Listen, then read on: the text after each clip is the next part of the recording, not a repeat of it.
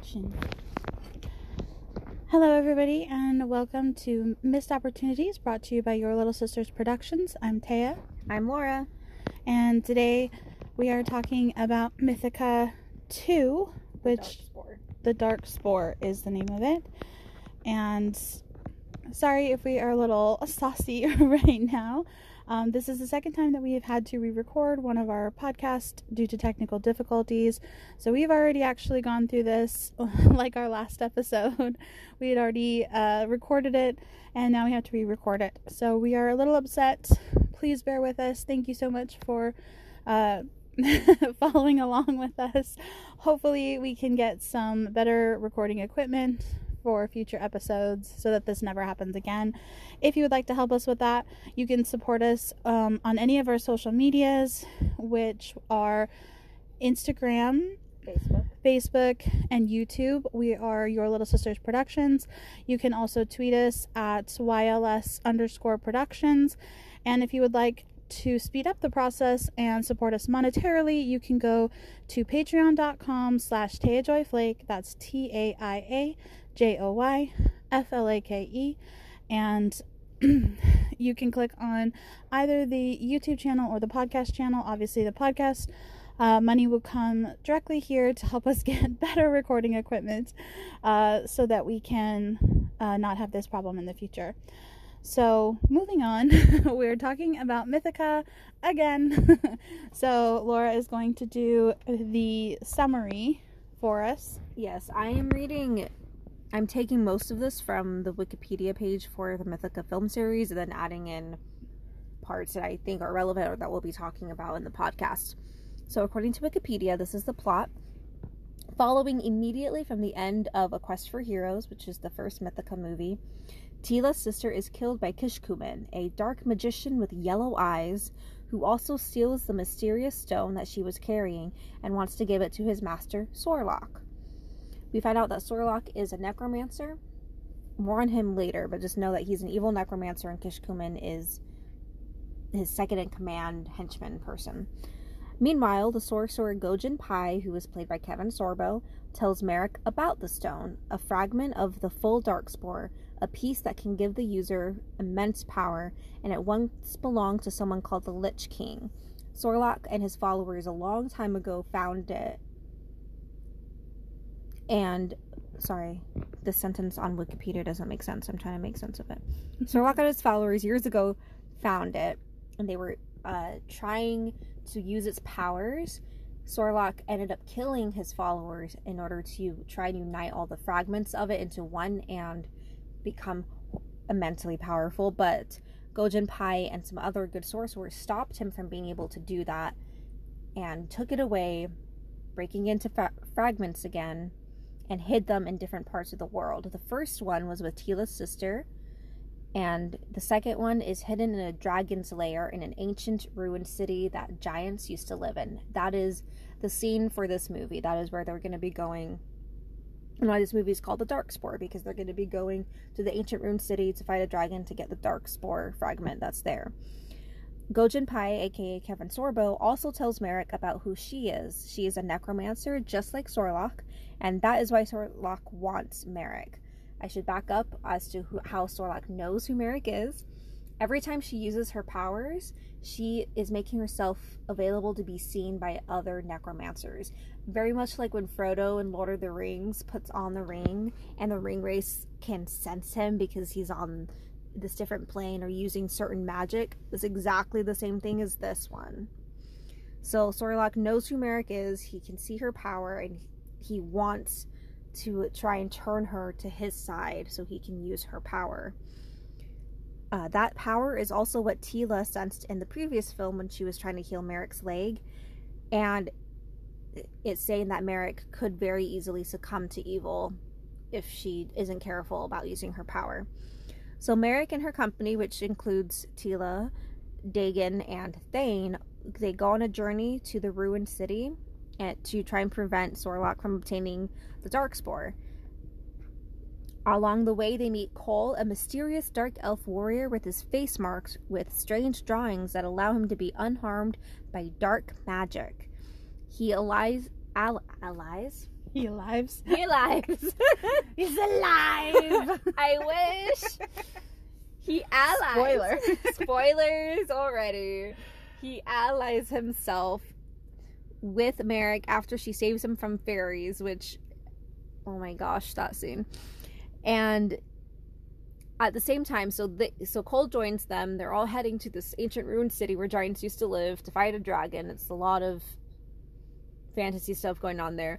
The pimp from the previous movie who tried to capture Merrick, and she injured and struggling against him, he goes to the man who currently owns Merrick and has all this bounty on her head and all these wanted posters for the runaway slave, and he buys her from him and sends his own 2 female elves who I don't know if they're bounty hunters or adventurers, but he sends them to track Merrick down. So they're trying to beat Kishkumen and his army to this ruined city to get this fragment of the Darkspore so that they don't get it. At the same time, they're being pursued by these 2 female elves who are tracking them, trying to get Merrick and bring her back. The good news is that they were told to bring Merrick back. We watch it. They're told to bring Merrick back alive and unharmed. So we know that they're not going to hurt her, but they very well could and would hurt everyone else she's with. And they look as close to Gina Carano as you can get without getting Gina Carano. Yeah. Like, they actually look like they could hurt people and cause real harm. Because a lot of the times in movie, I don't know about a lot of times. Let me back that up. No, maybe I will say a lot of the time. A lot of the times. I was going to say, I can think of quite a few examples, including City of Bones that we talked about, where I was saying that the kid that plays Chase is not believable as Jace because he's not, he doesn't look big enough to take down, like, to punch a vampire or whatever. Punch a vampire out, believably. Yeah, it's a lot of times in these action movies, because actors tend to be really slim, especially in Hollywood. That's been the trend for a while now. They don't look like they could actually do anybody any harm. They don't look as though they have the muscle bulk or anything. And I have always wanted to be in an action film. I love action films. It's my favorite genre. I don't care if I'm the hero, the villain, the sidekick. I just would love to be in one, have a really cool thing. But I'm very short and small, and I know that I could not believably stand up to someone who's a foot taller than me and really bulky with lots of muscle, even if I gained muscle, and make it believable that I could knock them out or take them on in a hand-to-hand fight. I would have to be imbued with magical powers and strength, a la Buffy the Vampire Slayer, or I would have to be an assassin or an archer or sniper, someone who's like a ninja. I'm just in and out so fast that you can't catch me, and that's how I'm able to. If you've ever watched Avatar: The Last Airbender, there's a woman in there who, she is an acrobat, and she hits pressure points that make you unable to use your arms or your legs or even your face. And she's wicked fast, so she just gets in there and she punches these pressure points, and then your arms and legs are useless. Nice. And even your head, because one time she does that to someone and he tries to use his head against her. She even makes his head numb. So I'd have to be someone like that in an action movie, because I know that even if I bulked up and spent all day every day in the gym and eating protein powder, I still could not believably look like someone who could take other people down. So when I saw these 2 women as the ones that they sent after this group, I was so happy, because they look like they could actually do harm. And that's good, because you want to be truly afraid of what they're going to do to the company.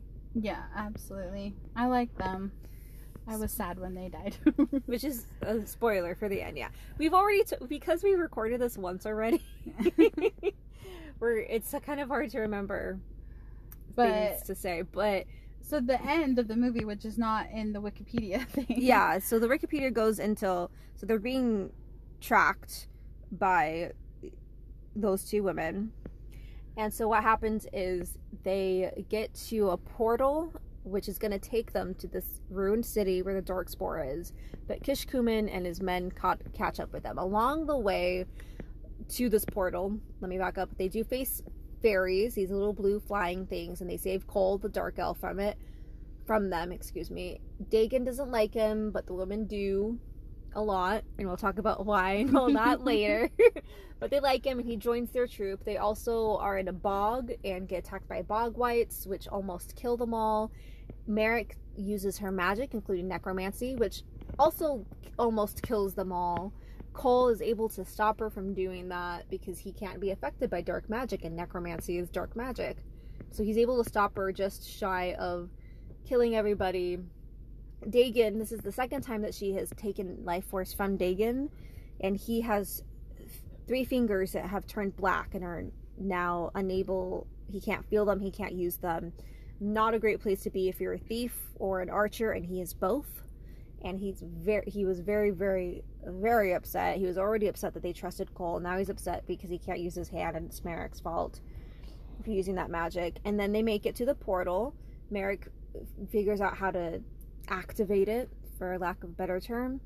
Kishkumen arrives, and he poisons Tila and says, I'll give you the antidote for her if you go there and bring me back the Darkspore in 2 hours or less. Tila says, you're all fools, let me die, I'm not more important than the Darkspore. They're like, haha, I know we're going. So they go, and their plan apparently is to get the Darkspore, but not give it to Kishkumen, and try to rescue Tila without it. So they go into the city. They're going through this tunnel, and this tunnel is cursed, and basically makes you live out a nightmare or have nightmares while you're still awake. So everyone's having these visions. They're not really sure what senses to trust. The only one who's safe, again, is Cole, because he can't be affected by dark magic. He has markings on his face that protect him. And then they face down a dragon. Dagon and Cole almost die. Merrick saves them using magic, not necromancy this time, but just magic, right? Yeah, a wand that Dagon steals from a guy that was stuck in the tunnel, that was asleep in the tunnel. Yeah, there were other people asleep in the tunnel from the nightmares and the curse on the tunnel, and he stole this wand. So she uses this wand to take down the dragon. They get the Darkspore. Dagon goes one way with it to try to get far away from Kishkumen, and everyone else goes back to try and save Tila. However, the 2 women who had caught up with them earlier, I forgot to mention, the 2 women caught up with Merrick, captured her for like half a second before she got away. They catch up with Dagon and bring him back to Kishkumen, and they find out that the stone Dagon had was not the real Darkspore, and Kishkumen is threatening to kill Tila. They say, we don't know where it is, and Cole brings out the real Darkspore and hands it over and says, end my... What was the word he said? Curse. End my curse. My debt to you is now paid.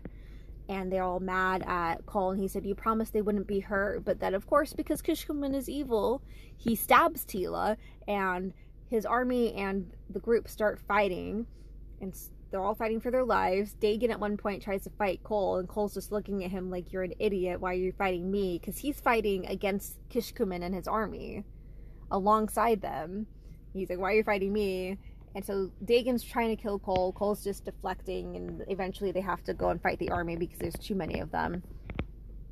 And unfortunately, during the battle, Cole does die, as well as the 2 women who were sent after Merrick in the first place. They also die in battle. Kishkumen does get the Darkspore and leaves. Cole stabs him, and then he sucks the life force out of everybody that's there, and gets enough power to disappear, and then so his army is basically flattened at that point, but their little army was like all stabbed and shot with arrows, and so they weren't doing good anyway. So he leaves, the army's dead, so they're not fighting anymore, and Dagon throughout the whole thing has had this health potion that he stole from the cave, and the 2 girls stole from him, and he finally gets it back. He gives it to Tila, and Tila heals everybody, and everybody is safe. However, because Cole had already died, she can't heal him. So I'm so mad about that. We'll talk about Cole, trust me. So that's the end of that battle. Of that battle. And then it goes, Dagon, he actually stole the teeth of the dragon that they had defeated, and they are going to go sell the dragon's teeth, and Merrick's part in it, her share is the 600 gold that she needs to free herself. So she goes to buy her freedom, and the pimp shows up and is like, nope, I actually own you. So all of this money that you've earned as a runaway is technically my money. And he takes the money, he takes her, and throws her in a prison cell after making really creepy, cringy, gross threats against her.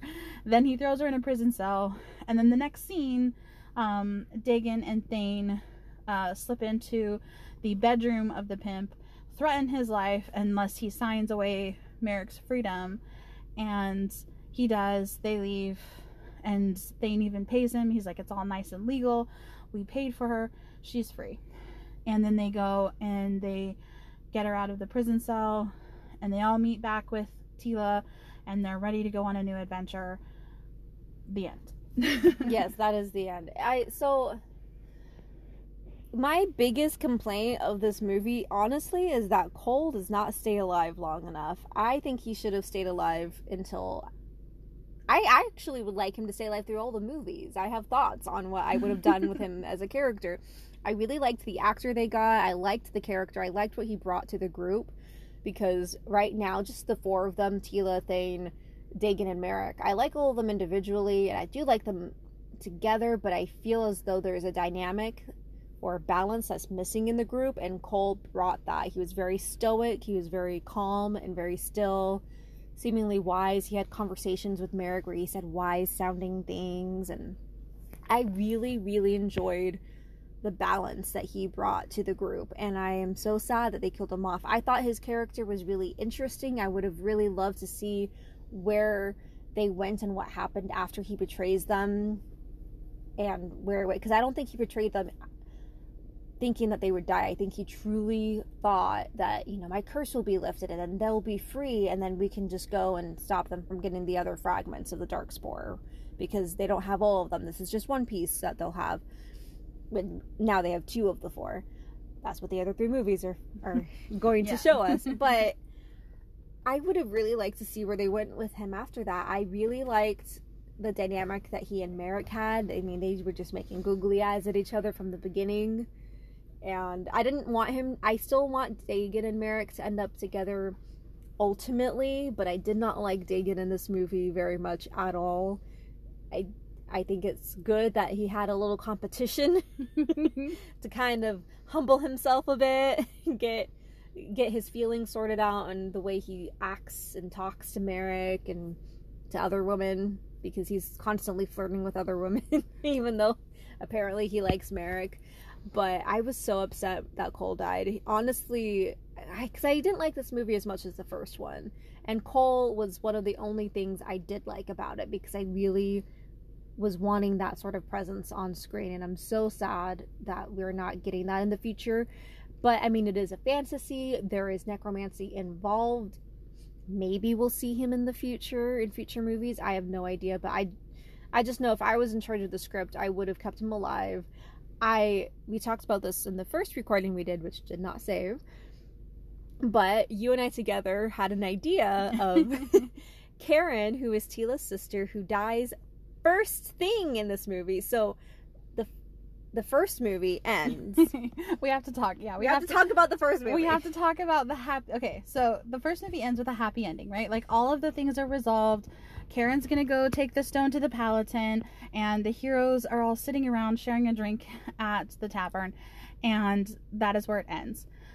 This movie destroys the ending. Like, it ruins the happy ending. It takes away the satisfaction of the first movie's ending, because immediately we see that Karen is dead, we see that Tila is mourning, and then there's weird flashback scenes that are really fast and flash. Hard to keep track of. It's hard to know what's going on. You don't know if it's a vision of the future, or if it's the past, or if it's present. But it's the past / you know what I mean. It's confusing. Anyway, so she has these visions. First, like, the most confusing thing about the flashbacks is the fact that the visions that we had in the first one are included in it, with the owl, which represents Anisette, which is the goddess. We had a lot of those in the first movie, of them anytime that she was kind of speaking, you saw the flashes of an owl and of her face with like the owl feathers, and those were in there when it was a flashback of what had just happened. So it's very confusing to follow. Anyway, we find out that immediately, as soon as Tila sits down, and like it goes, roll credits, as soon as Tila sits down, she gets back up and her sister is dying outside in the snow. Like 10 steps outside the door. Yeah, like not long at all. And so everybody runs outside, and she's sad that her sister is dead, and Thane gets drunk and is a jerk and is drunk for the whole 14 days that Tila is silent and not talking to anybody, because that's their custom, and that's like their morning custom, is to not speak or to be in silence or whatever for 14 days. And so Thane gets drunk, and he's a mean drunk. I did not like how he was being mean to Dagon. He actually slaps Merrick across the face. Which we know that he gets drunk and that he can fight when he's drunk, because that's what he does in the first movie. But he's drunk, passed out on the street, sees injustice happening, and saves her from it. So it doesn't work that he's like a jerk slapping girls and cussing everybody out because he's drunk. It's not because he's drunk, it's because he's sad, because we've seen him drunk before and he still did the right thing. In this one, it like kind of ruins his character, and I think had I not seen him and Tila together in the first one, I would not want them to be together, because if this was my first impression of him, I would have hated him and been like, Tila, what are you doing? Like, he's a jerk. Yeah, it was not a good impression of him. And I don't think it was it's not anything that we saw from him in the first movie. And people have layers and all that stuff, but it just was so out of character. And then as soon as they do team up back with Tila, decide to go and find this second part of the Darkspore to stop Kishkumen, he's fine. He's happy. No one's going to talk about how he was when he was drunk. No one's going to talk about or treat him any differently, or say, hey, let's maybe not have you drink anymore because you get really this way. No one treats him differently. It's just back to business as normal and as usual. And Tila never saw it, to my knowledge, because she was away. And Thane kept saying he was mad at Merrick because she made Tila go away. So when he was saying that, when he first was saying that, I thought, okay, that's when we saw Tila mourning her sister, she's far, far away. She told the group she's not coming back. She gone in the wind, left them for good, and Thane is just so upset because he was in love with her. Doesn't excuse his behavior at all, but it explains it. No, she hasn't gone away, left forever. It's just 2 weeks of mourning. She's within very close walking distance, because Merrick walks to her fairly quickly. As soon as they have a quest, she's like, hey, we gotta go. Yeah, she's right there. And so I thought it was a little over dramatic of Thane to be like, you made her leave, and also, how do they know Merrick is the reason? Because we don't know yet. We, the audience, don't know, because Merrick doesn't know. No one's told her that she's a necromancer, and that when she uses necromancy, she is visible to other necromancers. Yeah, she finds that out after this. Yeah, supposedly after what has happened, and she doesn't tell Tila. Tila figures it out because the goddess tells her, but Tila doesn't tell anybody, because they make a point of it at the end of the movie after Dagon's fingers get fried. Like, she tells that, like, Tila is like, you have to tell them that whenever you use your magic, you will be tracked, and that's why her sister died, and they get into a big fight. So we know that they don't know about the magic. So the only thing that he can be blaming her for is the fact that she put them on the quest in the first place. But then he wouldn't have met Tila. Yeah, he wouldn't have met Tila if she hadn't. So it doesn't make sense. But he was a belligerent drunk, and I didn't like that very much at all, because, like you said, we did see him drunk before, and that wasn't how he acted while drunk. He didn't have a girlfriend who was in mourning for 2 weeks before, but But this is apparently how he acts. So, anyway, I would not have rooted for them or shipped them if that had been my first impression of him. So, it's good that I watched the first movie, and I liked the fact that they had a good progression in their relationship. It showed him being a little bit more protective of her, and her responding very positively to it. And they never, obviously, didn't get together or anything. And then, in this movie, they finally get to kiss at the end, which is like, it's satisfying and it's happy, but at the same time you're like, what a jerk. A little bit, yeah. Honestly, I had forgotten by the end of the movie about his antics in the beginning because it was just so out of character from what we knew about Thane to begin with. And I really like Thane. I said it on the podcast of Mythica 1, but I'll say it again. He, out of the four of them, carries the language of the world, the costumes of the world, everything of that world, the best out of the four of them. Yeah. And I really wish the costuming was better for him because he's just hidden by all these layers for most of the movies. It would be just so much nicer if he didn't have quite so many layers. Yeah, the one time that we get to see him without the layers is right before the kiss, or like during the kissing scene. He's in just his chainmail, and then Tila helps him get the chainmail off, which was actually kind of funny because it gets stuck in his hair, but you can tell like she's trying to keep up the dialogue, and so and it like cuts away and then comes back. Which chainmail is designed to not get stuck in your hair, so when it does, it's pretty bad.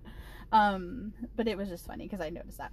But that's the only time that we see him without it, and I'm glad that they at least did that scene without it. But the fight scenes would have been a lot cooler if we actually got to see what he did. Yeah. But then again, maybe they would be worse because we would see what he did, and we would like the sword's like an inch away or something. Because like maybe it would be worse. Yeah, maybe that's a tactic, is to make it. If we just cover them in a bunch of layers, nobody knows what they're doing, so they'll just believe it.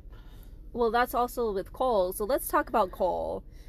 Oh, Cole. So we meet him. He has been trapped shirtless. Not at first. At first, he's trapped in a web. That's a not pixie a web. I know, but that's not a shirt. But we don't see him. We see a human body, and they do say him. So I'm assuming they somehow knew it was maybe because he was so tall. His voice. Oh, he said something. Yeah, that's how they found it. He's like, that's not any Elvish I've ever seen. It was him calling for help. Yes, you're right. That's not any Elvish I've ever heard. See, I had forgotten about the fairy scene until the first time we recorded this, like 2 hours ago. I was reading the summary and it mentioned the fairies. I'm like, oh yeah, that's how they found Cole. I had forgotten because the scene's ridiculous. You blocked it out. My mind protected me and it blocked it out. It's really not that bad. It's very entertaining, at least. It's really terrible, but it's very entertaining. It reminds me of the pixie scene from Harry Potter 2. Oh, pesky pixie pestinomi.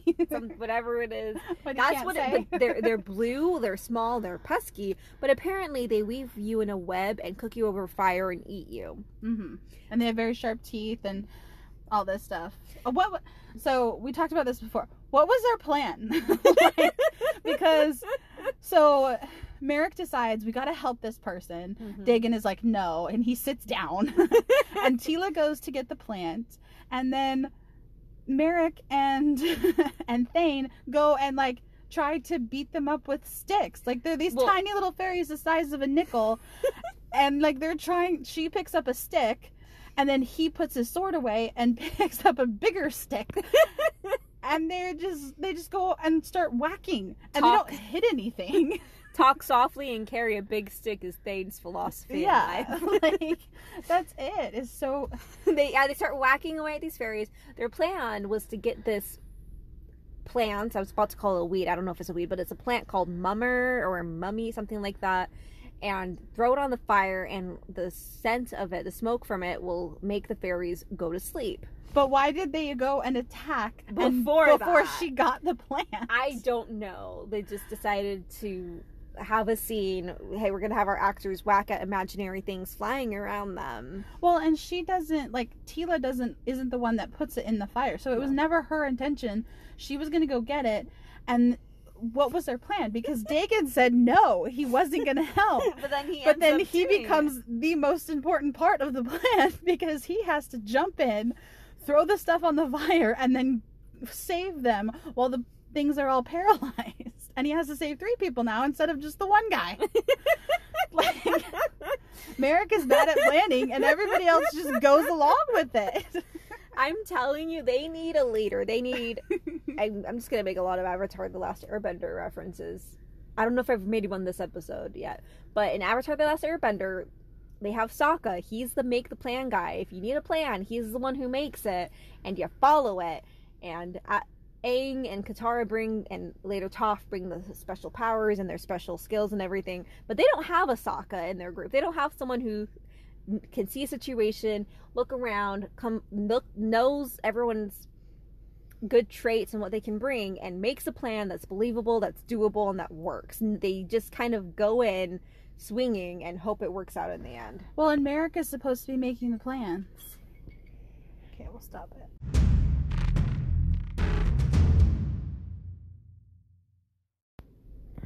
Okay, so Merrick is the one who's supposed to be making the plans, but she's really bad at it. It's not even that she's bad at it. It's that, one, she doesn't communicate it, and they don't agree to it before she just does it. They all, like, what's his name? Thane. I am so bad at names, you guys. I'm sorry. We've said these names over and over, and I still can't remember. But Thane will follow Merrick to the end because she saved his life, and he, like, pledged a vow to her, right? So he'll go through with whatever plan she wants. Tila, at this point, is just trying to keep an eye on Merrick. And Dagon has absolutely no reason to be there, and often says he's not going to participate, like in this particular scenario.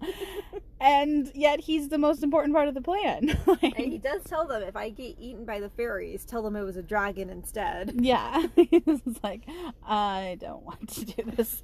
And yeah, he's the unwilling. He's kind of like Bilbo Baggins, where he's kind of unwilling, but he's really necessary to the plot, ends up being the most important person. But he does that again and again and again in the same movie.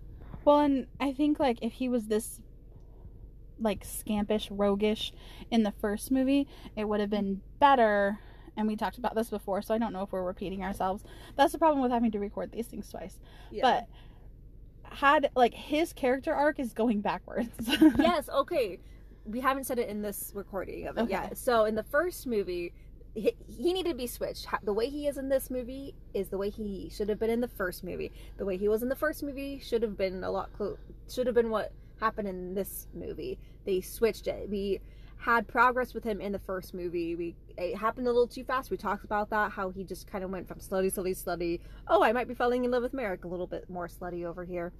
But he had progress. We saw that they would be good together. We saw that he had real feelings for her. And then in this movie, I just didn't like him nearly as much. He went back to being a jerk. He made a lot of inappropriate comments about Tila to Thane. He was very slutty all around with all the women everywhere except the ones in his group.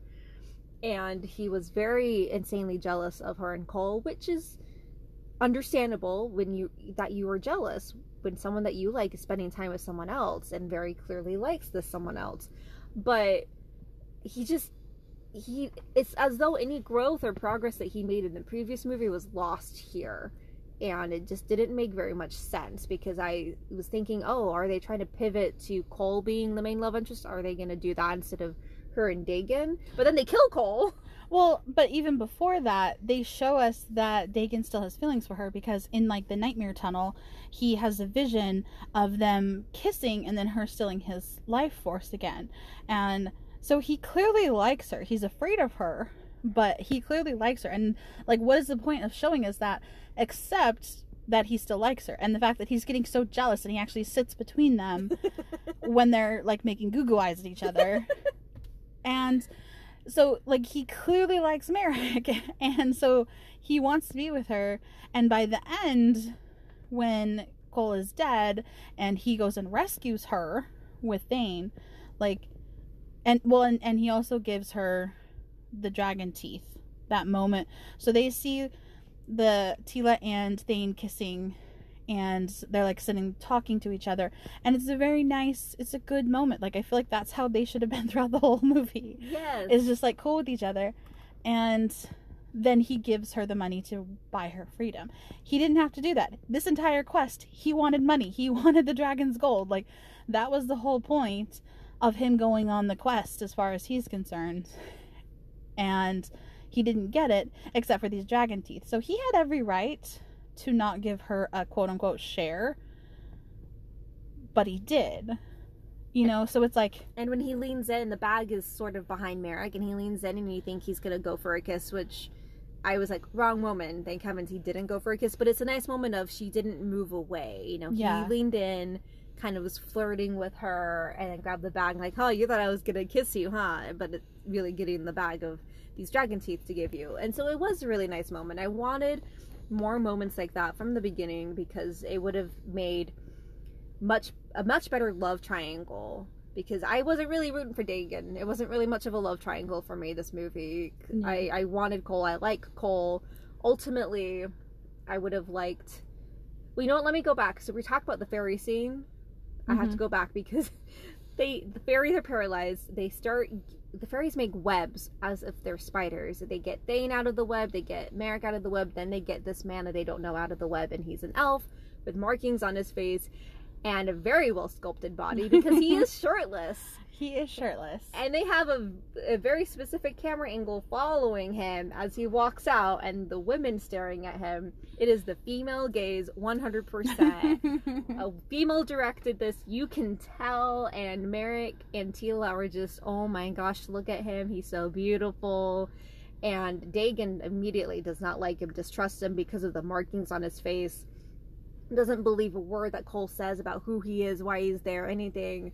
Cole says that he's been cursed to walk the earth until he appeases the gods, and he's been walking for a long time, and he is older than he looks and everything, and says that he's part of this one elven clan that was destroyed. And Dagon says, bullcrap, you can't be part of that clan because they're destroyed. You're part of this other clan that are liars, and we shouldn't trust you. And he starts to go after Cole, and Merrick jumps in between them, and she puts her hands out and touches Cole's chest and gets some vision. His beautifully sculpted chest. The actor, I will say, because usually when you get pretty actors like that, it's very rare, like Chris Hemsworth, Chris Evans, like, they're very rare to have, like, sculpted bodies and be able to act. Yeah. And I think this guy did a good job. Like, he's in a lower budget movie, but I think he did just as good as anybody else that's on this movie. Oh, absolutely. I really thought he had a good handle on the character, and that's another reason I'm disappointed, because I would have loved to see him dig deeper and go deeper with the character and really pull some of his past out, see how he goes forward after the betrayal, because I would have still, if I was writing this, if Taya and I were in charge of this story, I would have done up until a certain point the same with his character, but I would have had him live after the betrayal. Yeah, I think that just gives so much more room for cool storytelling of, Merrick, Merrick isn't going to trust him now because he betrayed her and he betrayed everybody, but he also fought with them, and so she can forgive him a little bit, but still going to be kind of wary. So when she touches his chest, when she jumps in between him and Dagon, she has a vision of her and Cole kissing and then herself sobbing. So immediately okay, the heartbreak is on its way. And so you kind of are agreeing with Dagon at this moment in time, but for whatever reason, Merrick and Tila just jump in and give Cole all the information about their entire mission.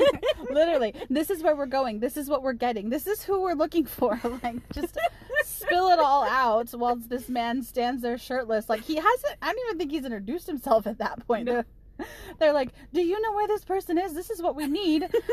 And he's like, and he's just like shocked. Dagon says, stop telling him the mission, and Tila continues. Yeah. Like, Merrick stops and Tila just keeps going. It's so funny.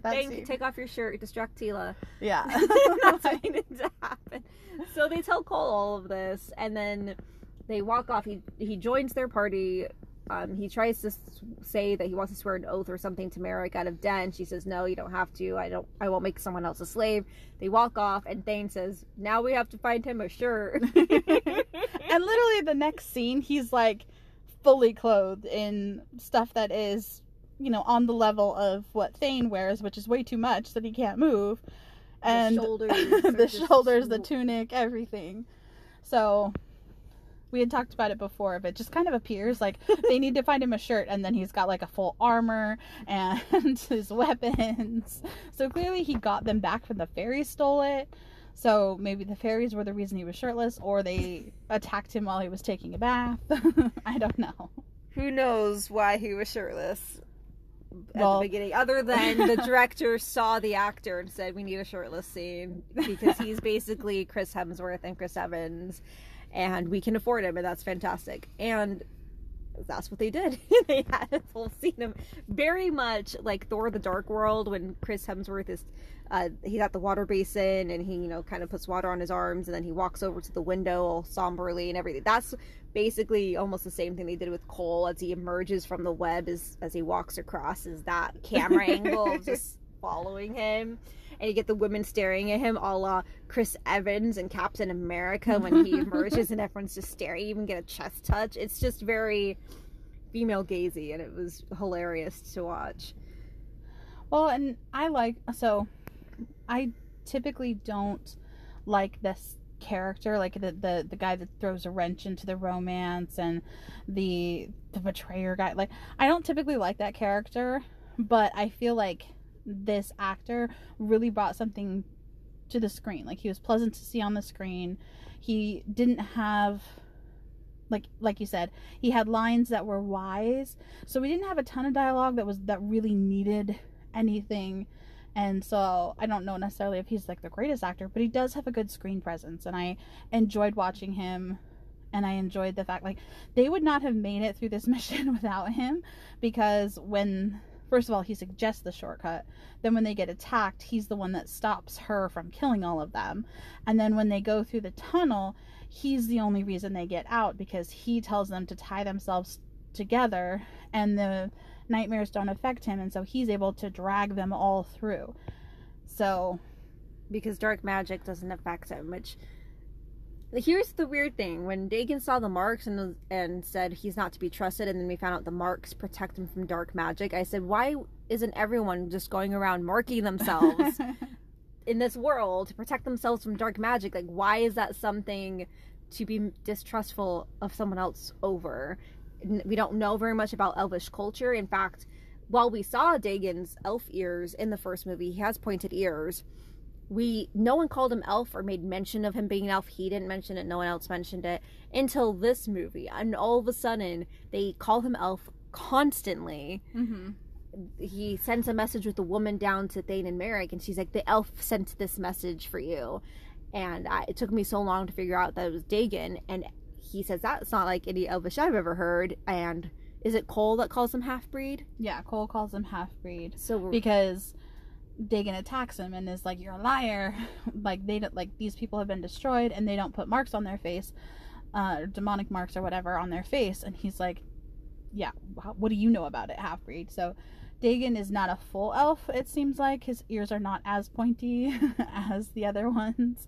But something, it's so weird that they didn't mention that in the first movie. They had the ears on him, so they knew he was an elf. Yeah, like, it wasn't something they decided, oh, we should make him an elf. Do we see his ears? No. You know? And then this movie is all they call him or talk about is the fact that he is an elf and then apparently a half-breed. And it's just a little weird that they didn't even mention it in the first movie. In this movie, you just hit over the head. Oh, is he an elf? Yeah. And so that was a little weird. I would have liked if they had at least mentioned, if he had said something in Elvish or mentioned something that he was an elf or someone called him an elf.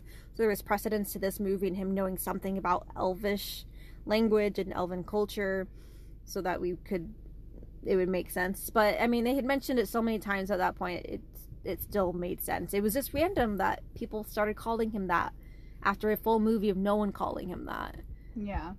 So there was that, but I really would have liked to change just a few tweaks of this script, and I think it could have been a much better story, because it has a really good foundation. I like the foundation of the story. I think just a few tweaks would have made it more pleasant to watch. Like you said, I wouldn't have had Karen die, 30 seconds after the first movie ends, because the first movie ends happy. But if you've watched the second movie, now when you watch the first movie, you're not going to be happy, because the second she steps out that door, she's going to get killed. Yeah, like, it ruins it. I hate that. All they had to do was make it happen a couple days down the line, a day or a week. It would not have changed the plot of the story in any way, shape, or form. Right, like, you could have just had them meeting back at the tavern a day or two later, and then Tila could get the vision and be like, oh, I gotta go, and they find her, and she's dead, and Dagon picks up the statue and gets the map the same way. Like, all of it could have happened the same way. It wouldn't have changed anything. And also, so when the flash, like at the beginning of the movie, we see Karen in the veil, and she looks perfectly preserved, even though it's apparently been 14 days. And it's not like they have like embalming or anything. Like, so I was at first thinking like, oh, she's like, and when it shows Kishkumen kill her, he like puts his fingers to her head and like sucks the life out of her, like necromancy. And I was thinking, oh, he must have like cursed her for like eternal sleep, or like Snow White or something. Especially because when you go out and she's dying and Tila's holding her as she's dying, she has black around her eyes, and it's like spider webbing out from her eyes. So it would make sense that you think, oh, she's cursed or something. She's not exactly dead, because when we see her under the death shroud thing, she doesn't have those black markings anymore. Not that I could see. So I would have had her maybe cursed to sleep, or just under some sort of curse instead of dead. Yeah, and you could do fun stuff with that. Like at the end, maybe they do something to break the curse, and then she's able to get there and save them all, rather than having the healing potion, or Tila, and she could actually save Cole, and then Cole could wake up and be like, oh my gosh, I love you, and that could have added dimension go away, Merrick. I love this one. To the Merrick like the Merrick Dagon triangle. It could have added more to the story. It could have been fun. I would have preferred that. And here's the thing, Merrick, after Cole dies, you don't really see a whole lot of mourning from her, which is weird for two reasons. One is because she has the vision of sobbing after the vision of kissing him, but two, she does kiss him for real. They fight the dragon in this ruined city, which is where they get the Darkspore. Dagon and Cole almost die, and Cole starting to get up off the ground, and Merrick just runs past Dagon and tackles Cole to the ground and just lays one on him. He's lying on top of him. They're like making out, and Dagon is standing not even a foot away. Like, it's okay, I'm fine, I don't need a kiss, it's all good. As they're like making out. So she's kissed Cole. She clearly had a close connection with him. They had lots of talks together, the two of them, and we don't really see her mourning. And it's not just because he wasn't completely evil when he betrayed them. He thought he was getting his curse lifted and helping them at the same time, helping them get away alive, right? Which was foolish of him to believe Kishkumen, but apparently he'd been cursed for a long time and desperate to be released from said curse, which I wasn't exactly clear on it. He just can't die until the curse is lifted. I wasn't clear on that either. They don't really say what the curse entails, because and then when he lifts it, it's just like he just says, okay, you're not cursed anymore. Like there's no fanfare for it. And so you don't actually know if Kishkumen kept his word and he actually took away his curse. But if his curse was to live forever, then one, why was he afraid of dying? And two, like, they could have utilized that in his death scene. Because it would have been like, I'm finally free to die. Now dead. And now he's like, and now I have something to live for. Merrick, I have something to live for and I don't want to die. And then he dies, and it's like, that's just a missed opportunity to have a really emotional death scene and emotional parting that he just dies. It was very lackluster. Do you remember what he says? I don't remember at all what he says. Maybe he says something about being free. I don't know. No, I don't remember. I don't think it was about being free. Oh, he tells Merrick there's always another choice or another way or something, because they had been talking about... Well, and he had said that, and he had convinced her not to use necromancy when Tila was stabbed and everything was going bad. He's like, there's another way, and she uses the wand and like hits him, and then they start fighting. So there's one scene that really makes me laugh. They're walking to the ruined city, everyone all together, and Merrick and Cole want to keep going, and Tila, Thane, and Dagon say, no, we have to take a rest. So Tila, Thane, and Dagon sit down kind of on the series of rocks in the sand, and they sit down and they're drinking water, resting their feet, and Merrick and Cole keep walking. And then we go to this shot. It's a beautiful shot by, I think it's a lake, and you see the sun is setting, and she and Cole walk to the edge of the water, and sit down somewhere, and they have maybe a 30-second conversation, and this is where he tells her, you know, you always have another choice, there's always another way. But it is a short conversation, short enough that I remember the exact angle at which they entered and got to their seats, because then they stand up and you go back to this beautiful shot, and they walk back the exact same way and everything that they entered. And I just, in that moment, I said, I bet you like $100 that the director saw that beautiful scene shot, just like everybody would want to use that in their film, and like, hey, we have to have this conversation somewhere, let's just have, you know, you're just gonna walk on, sit down, say your lines, and then walk back off the way you came. And it took me out a little bit, it made me laugh a little bit, but it was a beautiful shot, and I did like that conversation. It was pertinent to the plot, but it was just really funny that they, like, we're not gonna rest, you know, you'll catch up with this later, and then they go and they sit somewhere, and then they get up, and instead of continuing on, they go back the way they came. Like, you couldn't even like flip the film or anything. We're just gonna go pick up our friends now, and then we'll continue on. Yeah, so this movie definitely had a lot of problems.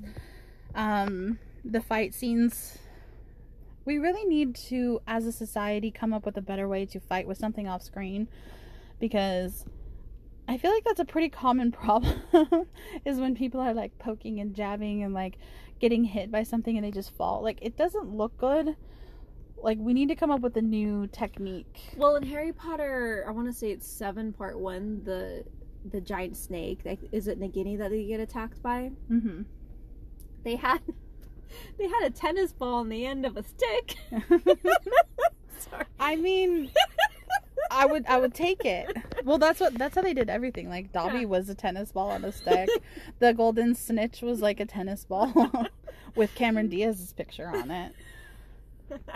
Wait, it had Cameron Diaz's picture on it? Yeah, because Daniel Radcliffe had a crush on her. Oh, that is hilarious. I did not know that. It's surprising to have a Harry Potter fact I don't know. That is really funny. So what you're saying is, Taya, when we do our own fantasy action movie, we need a tennis ball on a stick? Yes, very much so. Okay. But I guess they didn't have any tennis balls on the sticks for this movie. Well, for the scenes when you are fighting something that is off screen. Yes. Like, if you're fighting something on screen and it's CGI and stuff, I understand those issues. Like, I understand you gotta do what you gotta do.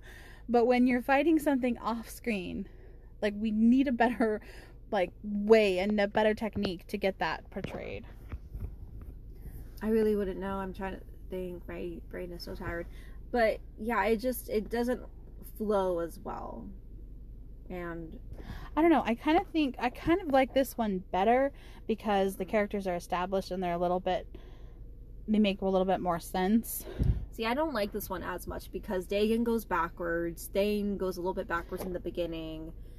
But I feel like Dagon should have been that in the first one, and that's kind of what I was missing from him in the first one. Yeah, but we already got progress, and then they took it back. Right. I think it was backwards, and I shouldn't have liked Dagon because he should have been the guy he was in the first movie. But just watching this movie by itself, I liked the characters overall. There was parts where I could not stand Dagon, and he makes, inappropriate comments about Tila, which I don't like.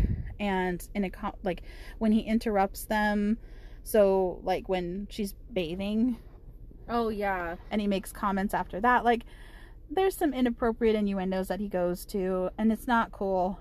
And so I don't like that about him, but I like the fact that he sits down and waits for them to get into trouble and then he'll help. I like that part of it. I like the fact that he is all about the treasure, but then in the end he splits the treasure, I like that part. I do like that he has a lot of awkward moments in this movie. Yes, he does. So Tila is bathing. Thane is keeping watch to make sure no one interrupts, which he does a bad job of it because Dagon very clearly interrupts her bathing. But so Tila and Thane are gone. So it's just Merrick, Cole, and Dagon. And this is the first day that they just rescued Cole. They're setting up camp for the night. Merrick and Cole are just goo eyes at each other. And Dagon comes and sits in between them and tries to make, talk. And then says, I'm going to go see what Thane and Tila are up to. And he threatens Cole. He says, you harm one hair on her head and I'll kill you. And he just leaves. And he's been telling people all day, I don't trust this guy. He's a liar. He's going to slit our throats in our sleep. I don't like him. And then he just leaves.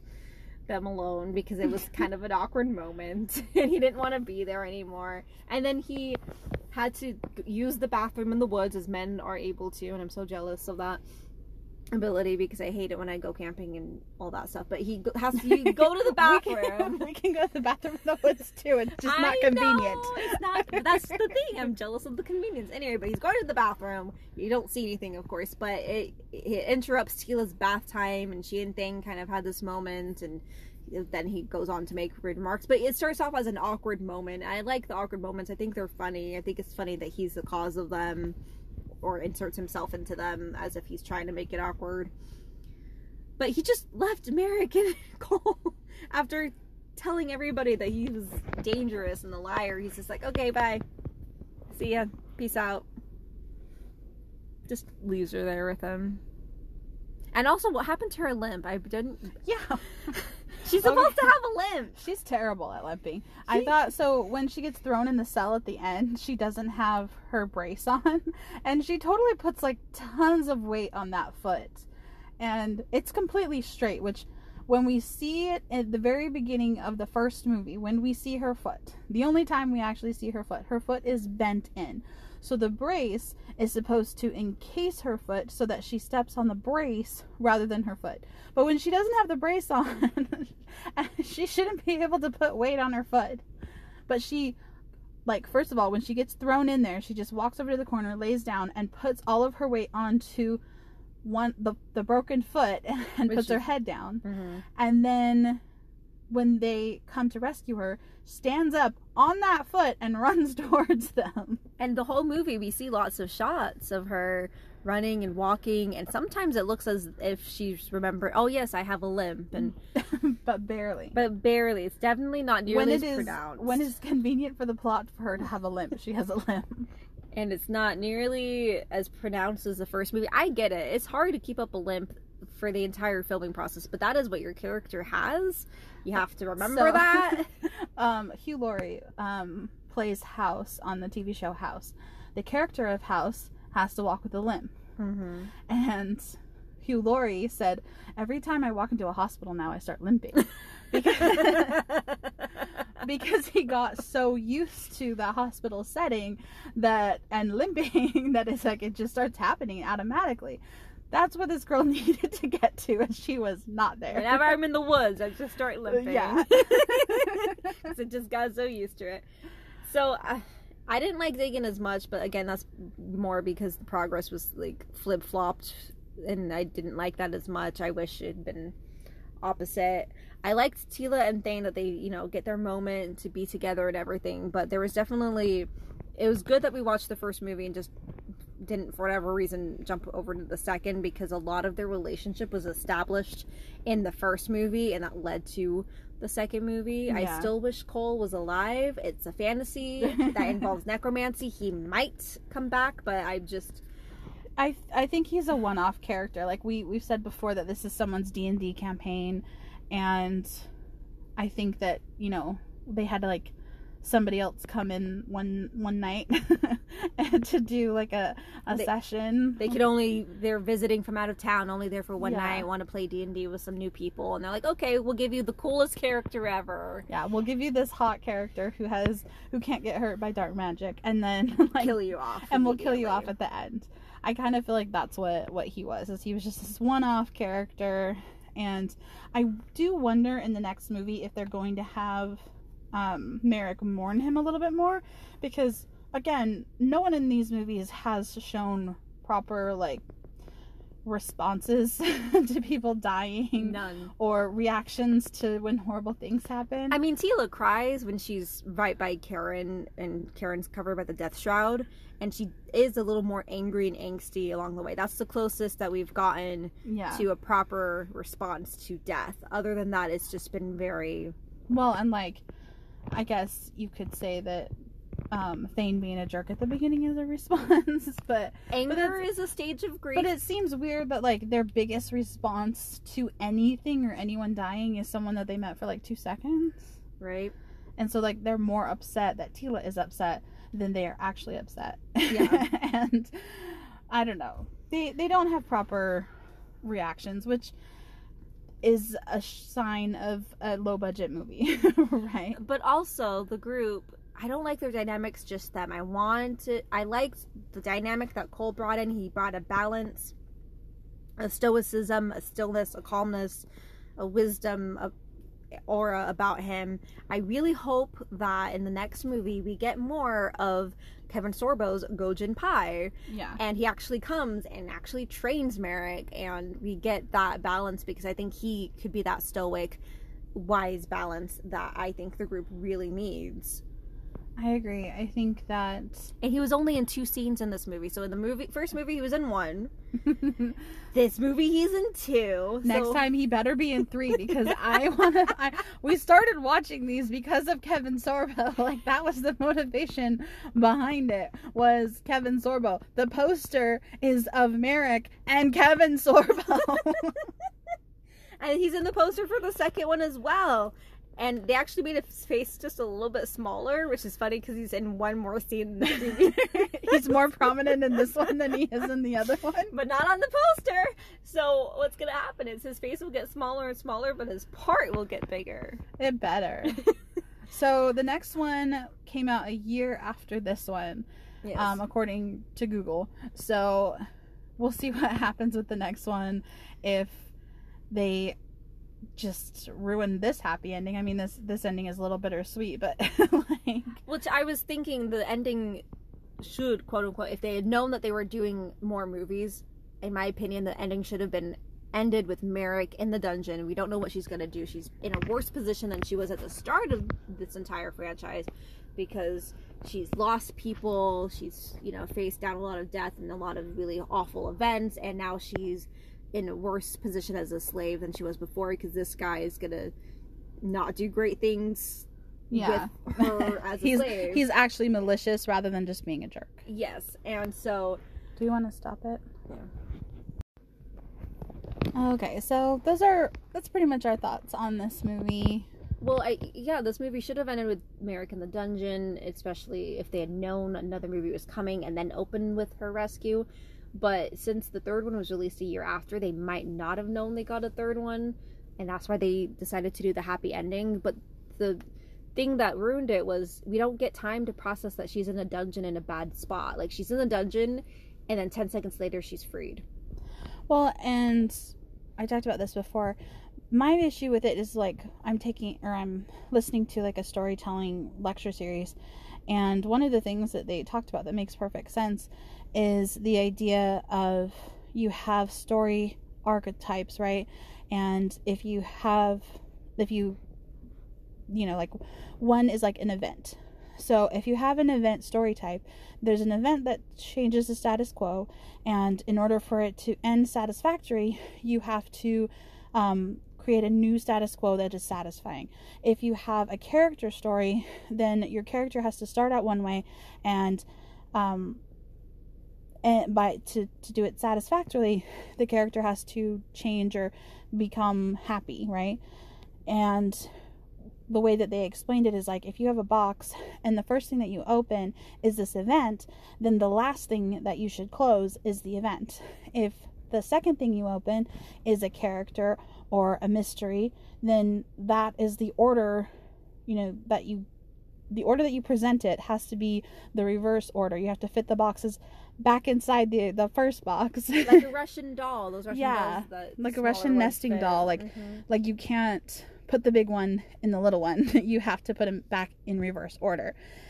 And I think that the problem with this, the very first thing that we're introduced to, the problem is Karen's death and the stone.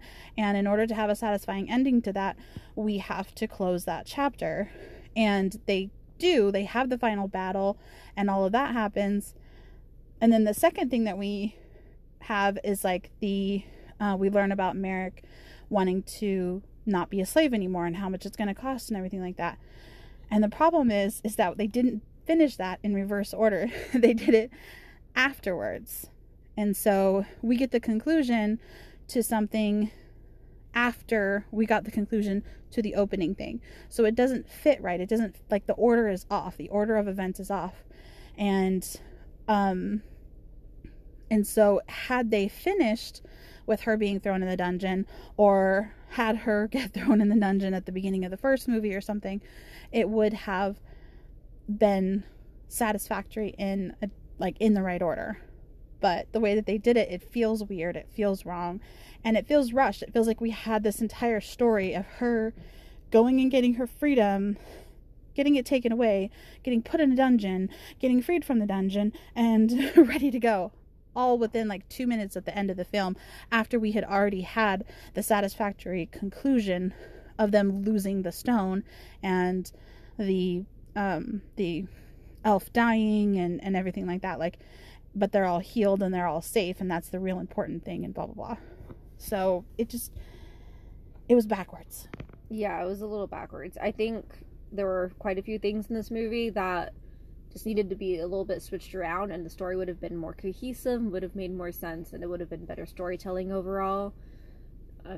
We also said in the previous recording of this, I didn't get saved, that we wish at least one of the female elves who died in the battle would have survived, because I also think they would have been a really neat character or character story to go into moving forward. And if they didn't want Cole to be part of the group, then maybe one of the female elves could have been part of the group and provide what I, again, think the group is missing. I hope that in the third one they recognize that the group is missing that, and that Gojin Pyle, aka Kevin Sorbo, comes and is the Gandalf of their group. I would really enjoy that. Yeah.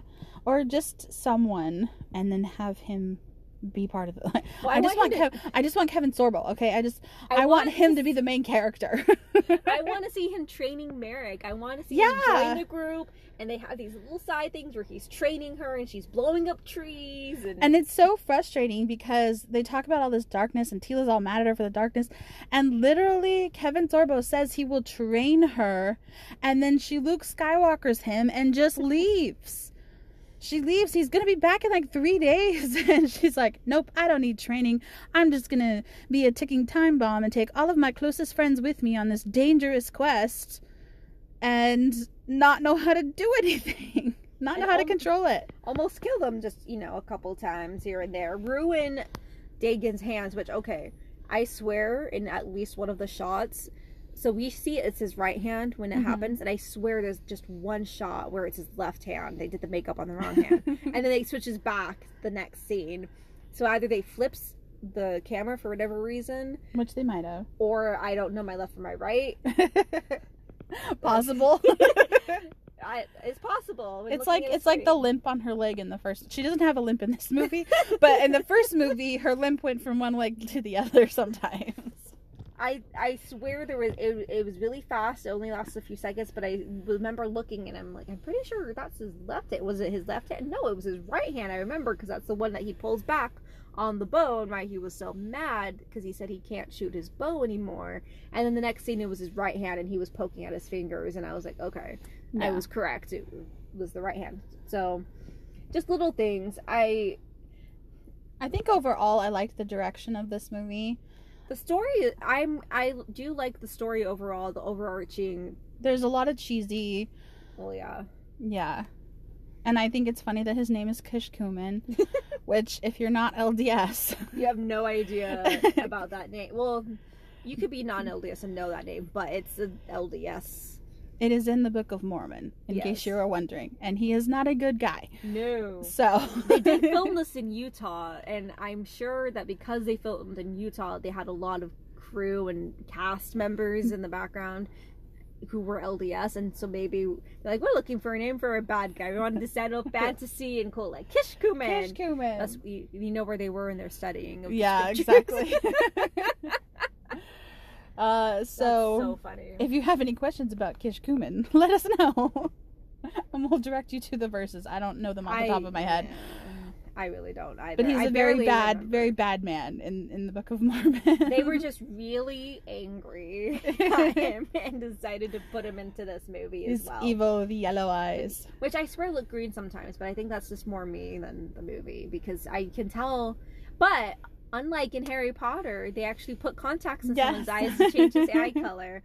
And I know why they didn't do it for Daniel Radcliffe, because they tried and tried, and it was not... They didn't try and try. They tried one time. They tried multiple times. They tried at the beginning the very first movie, they tried. He didn't like them, and he had a reaction to them. Well, he had he cried, which happens when you have contacts for the first time. But he was 11, and I think forcing an 11-year-old to wear contacts if they're itching and irritating is not a good idea. So I understand that. I'm okay with it. But by the time he was like in the fourth movie, he was already like 17, and because there was like a gap. His eyes were established by then. But they weren't really.